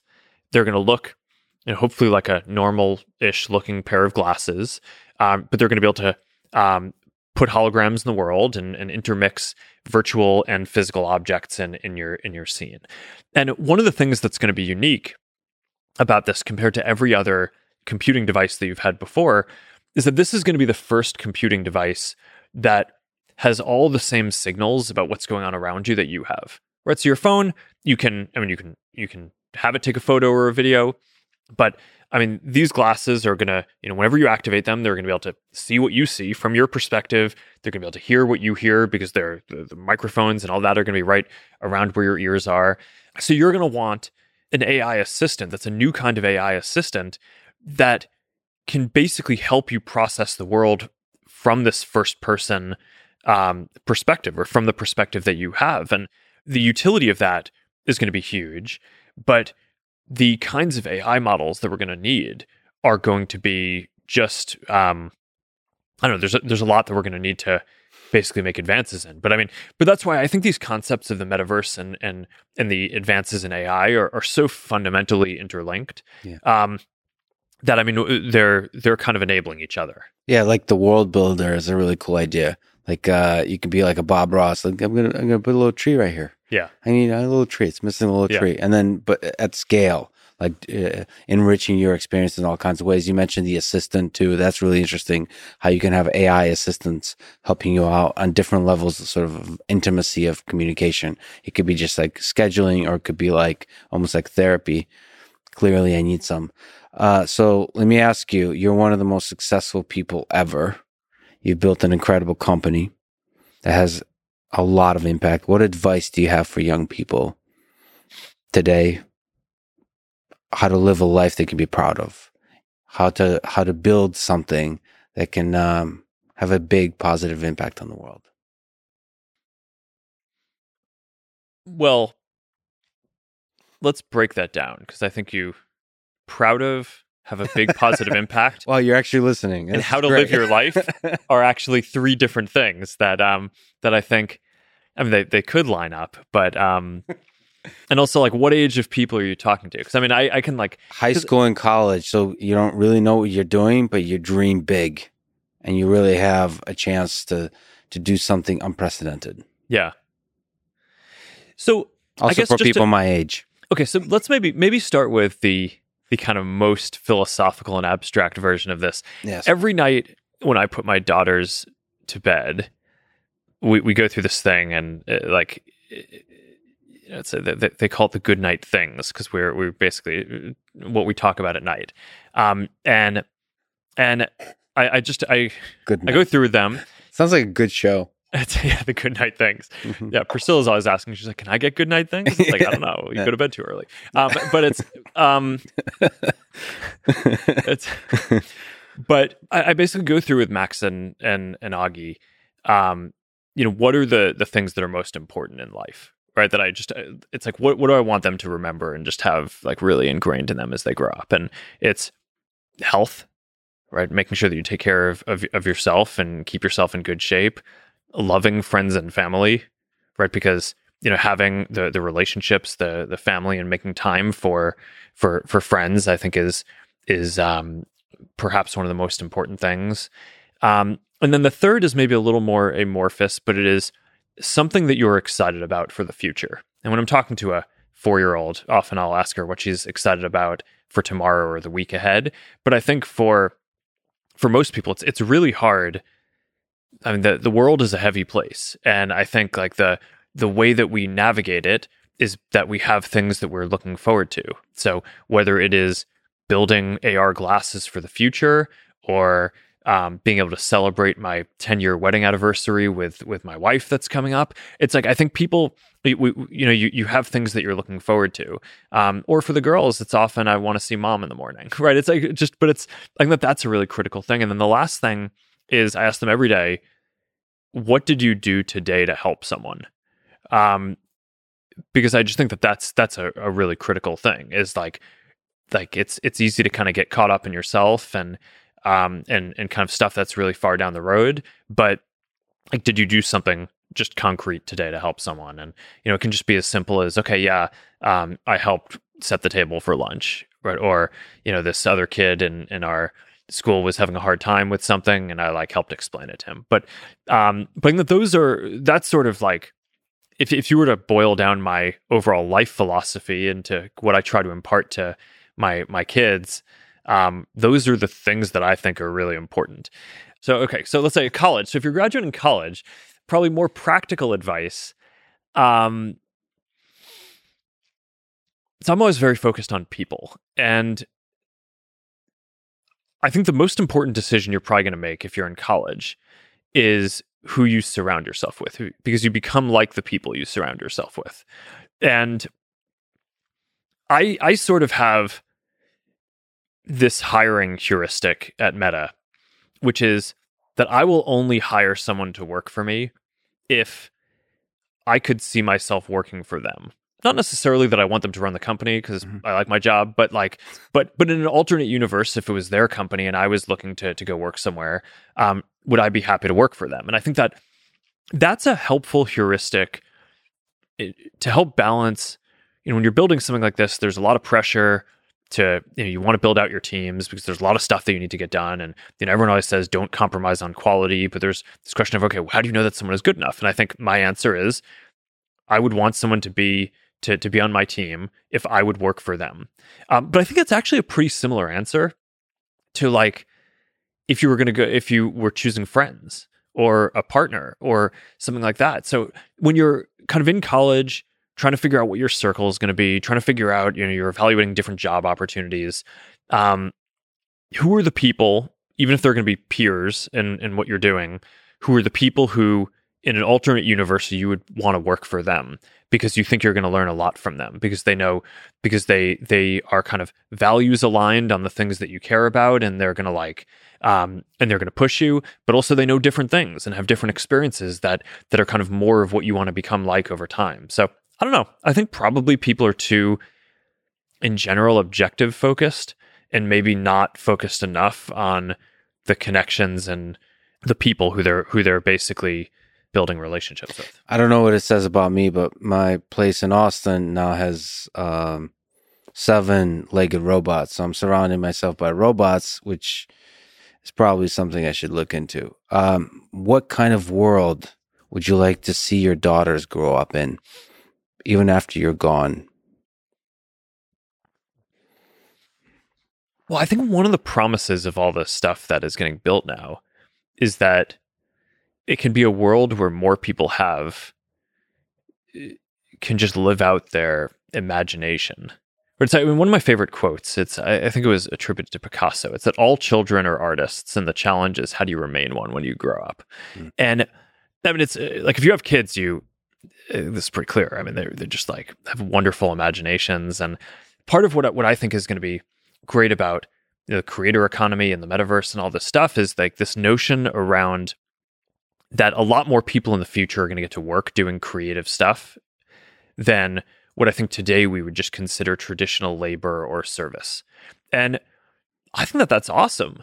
And like, I think that's like what a lot of what people are here to do is like collaborate together, work together, think of things that you want to build, and go do it.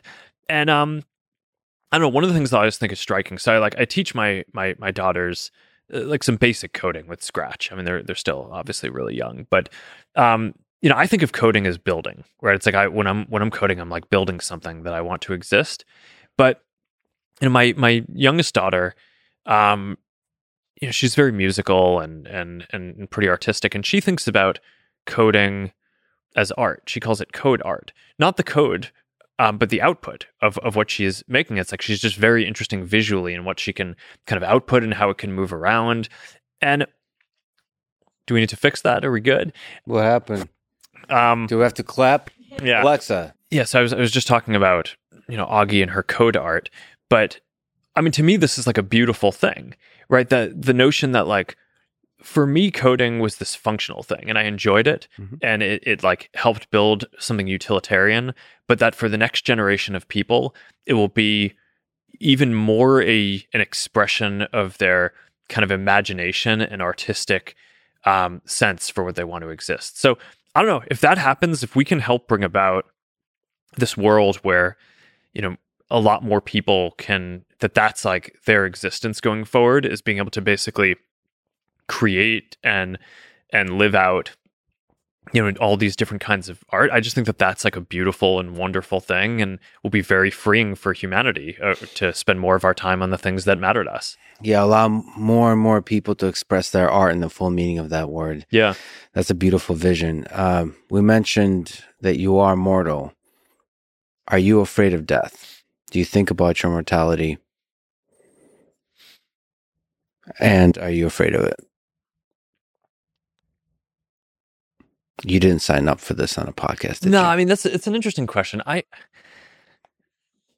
mean, I'm definitely aware of it. I do a fair amount of like extreme sport type stuff. So, so I'm definitely aware of it. Yeah. And you're flirting with it a bit. I train sports. Hard. Okay. I mean, so it's like if I'm going to go out in like a 15-foot wave, go out like, big. Then it's like, all right, I'll make sure we have the right safety gear and like make sure that I'm like, used to that spot and all that stuff. But I mean, you The risk is still there. take some head blows along the way. Yes. But definitely aware of it. Definitely would like to stay safe. I have a lot of stuff that I want to build and want to. Does it freak you out that it's finite, though? That there's a deadline when it's all over? And that there'll be a time when your daughters are around and you're gone? I don't know. No, that doesn't freak me out. I think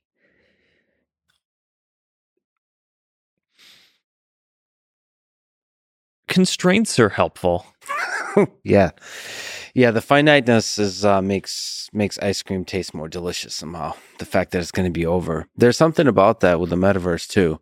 We talked about this identity earlier, like having just one with like NFTs. There's something powerful about the constraint of finiteness or uniqueness. That this moment is singular in history. But I mean, a lot of, as you go through different waves of technology, I think a lot of what is interesting is what becomes in practice infinite, or kind of there can be many of a thing, and then what ends up still being constrained. So the metaverse should hopefully allow a very large number, or maybe, in practice, hopefully close to an infinite amount of expression and worlds, but we'll still only have a finite amount of time. Yes. I think living longer, I think, is good. And obviously all of our philanthropic work it's not focused on longevity, but it is focused on trying to achieve what I think is a possible goal in this century, which is to be able to cure, prevent, or manage all diseases. So I certainly think people kind of getting sick and dying is a bad thing, and I'm dedicating almost all of my capital towards advancing research in that area to push on that, which, we could do another one of these podcasts about that, because that's so what people should know. Fascinating topic. I mean, this is with your wife, Priscilla Chan. You formed the Chan Zuckerberg Initiative, gave away 99% or pledged to give away 99% of Facebook, now Meta shares. I mean, like you said, we could talk forever about all the exciting things you're working on there, including the sort of moonshot of eradicating disease by the mid-century mark. Or I don't actually know if you're going to ever eradicate it, but I think you can get to a point where you can either cure things that happen, right? So people get diseases, but you can cure them. Prevent is probably closest to eradication, or just be able to manage as sort of like ongoing things that are, not going to ruin your life. And I think that's possible. I think saying that there's going to be no disease at all probably is not possible within the next several decades. Basic thing is increase the quality of life. Yeah. And maybe keep the finiteness, because it makes everything taste more delicious. Yeah. Maybe that's just being a romantic 20th century human. Maybe. But it was an intentional decision to not focus on our philanthropy on like explicitly on longevity or living forever. Yes. If at the moment of your death, and by the way, I like that the lights went out when we started talking about death. You get to meet God. It does God. make it a lot more dramatic. It does. I should get closer to the mic. At the moment of your death, you get to meet God, and you get to ask one question. What question would you like to ask? Or maybe a whole conversation. I don't know. It's up to you. It's more dramatic when it's just one question. Well, if it's only one question and I died, yeah, I would just want to know that Priscilla and my family, like if they were going to be okay.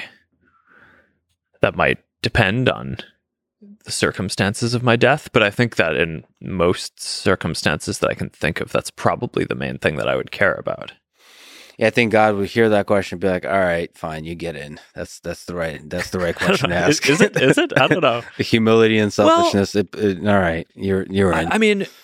But well, maybe they're gonna be fine. Don't worry, you're in. But one of the things that I think I struggle with, at least, is on the one hand, that's probably the thing that's closest to me and maybe the most common human experience. But I don't know, one of the things that I just struggle with in terms of running this large enterprise is like, should the thing that I care more about be that responsibility? And I think it's shifted over time. I mean, like before I really had a family, that was like the only thing I cared about. And I at this point, I care deeply about it, but like, yeah, I think that's not as obvious of a question. Yeah, we humans are weird. You get this ability to impact millions of lives, and it's definitely something. Billions of lives is something you care about. But the weird humans that are closest to us, those are the ones that mean the most. And I suppose that's the dream of the metaverse, is to connect, form small groups like that where you can have those intimate relationships. Let me ask you the big ridiculous. Well, and to be able to be close, not just based on who you happen to be next to. I think that's what the internet is already doing, is allowing you to spend more of your time not physically proximate. I mean, I always think when you think about the metaverse, people ask this question about the real world. It's like, the virtual world versus the real world? And it's like, no, the real world is a combination of the virtual world and the physical world. But I think over time, as we get more technology, the physical world is becoming less of a percent of the real world. And I think that opens up a lot of opportunities for people, because, you can work in different places. You can stay closer to people who are in different places. Yeah, I think that's good. Removing barriers of geography and then barriers of language. That's a beautiful vision. Big ridiculous question. What do you think is the meaning of life?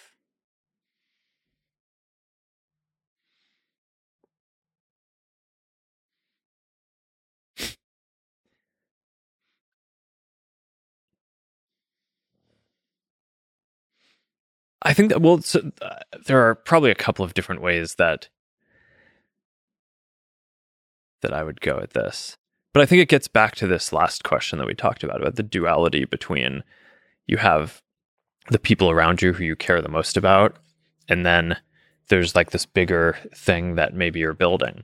And I think that in my own life, I sort of think about this tension, but I started this whole company, and my life's work is around human connection. So I think it's intellectually probably the thing that I go to first is just that human connection is the meaning. And I think that it's a thing that our society probably systematically undervalues. I just remember, when I was growing up and in school, it's like, do your homework and then go play with your friends after. And it's like, no, well, what if playing with your friends is the point? Like, that sounds like an argument your daughters would make. Well, I don't know. I just like, think it's interesting. Homework doesn't even matter, man. well, I think it's interesting because it's, people,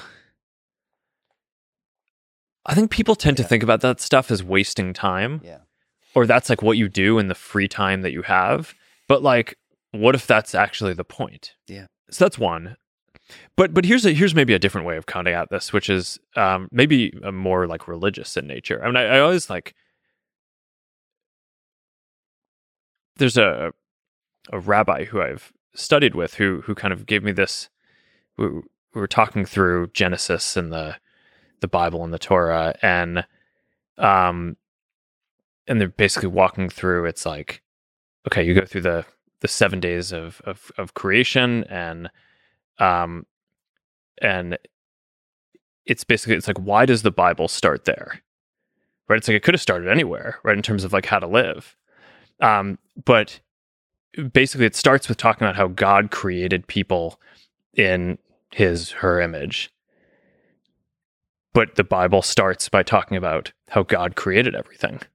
So I actually think that there's like a compelling argument that I think I've always just found meaningful and inspiring, that a lot of the point of what sort of religion has been telling us that we should do is to create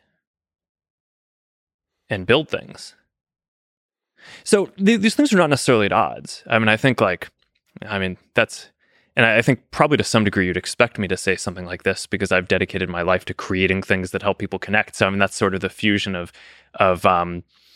getting back to what we talked about earlier. What I studied in school are psychology and computer science, right? So these are like the two themes that I care about. But I don't know. For me, that's kind of what I think about. That's what matters. To create and to love, which is the ultimate form of connection. I think this is one hell of an amazing replay experience in the metaverse. So whoever is using our avatars years from now, I hope you had fun. And thank you for talking today. Thank you. Thanks for listening to this conversation with Mark Zuckerberg. To support this podcast, please check out our sponsors in the description. And now, let me leave you with the end of the poem If by Rudyard Kipling. If you can talk with crowds and keep your virtue, or walk with kings, nor lose the common touch, if neither foes nor loving friends can hurt you, if all men count with you, but none too much, if you can fill the unforgiving minute with 60 seconds worth of distance run, yours is the earth and everything that's in it, and which is more, you'll be a man, my son. Thank you for listening, and hope to see you next time.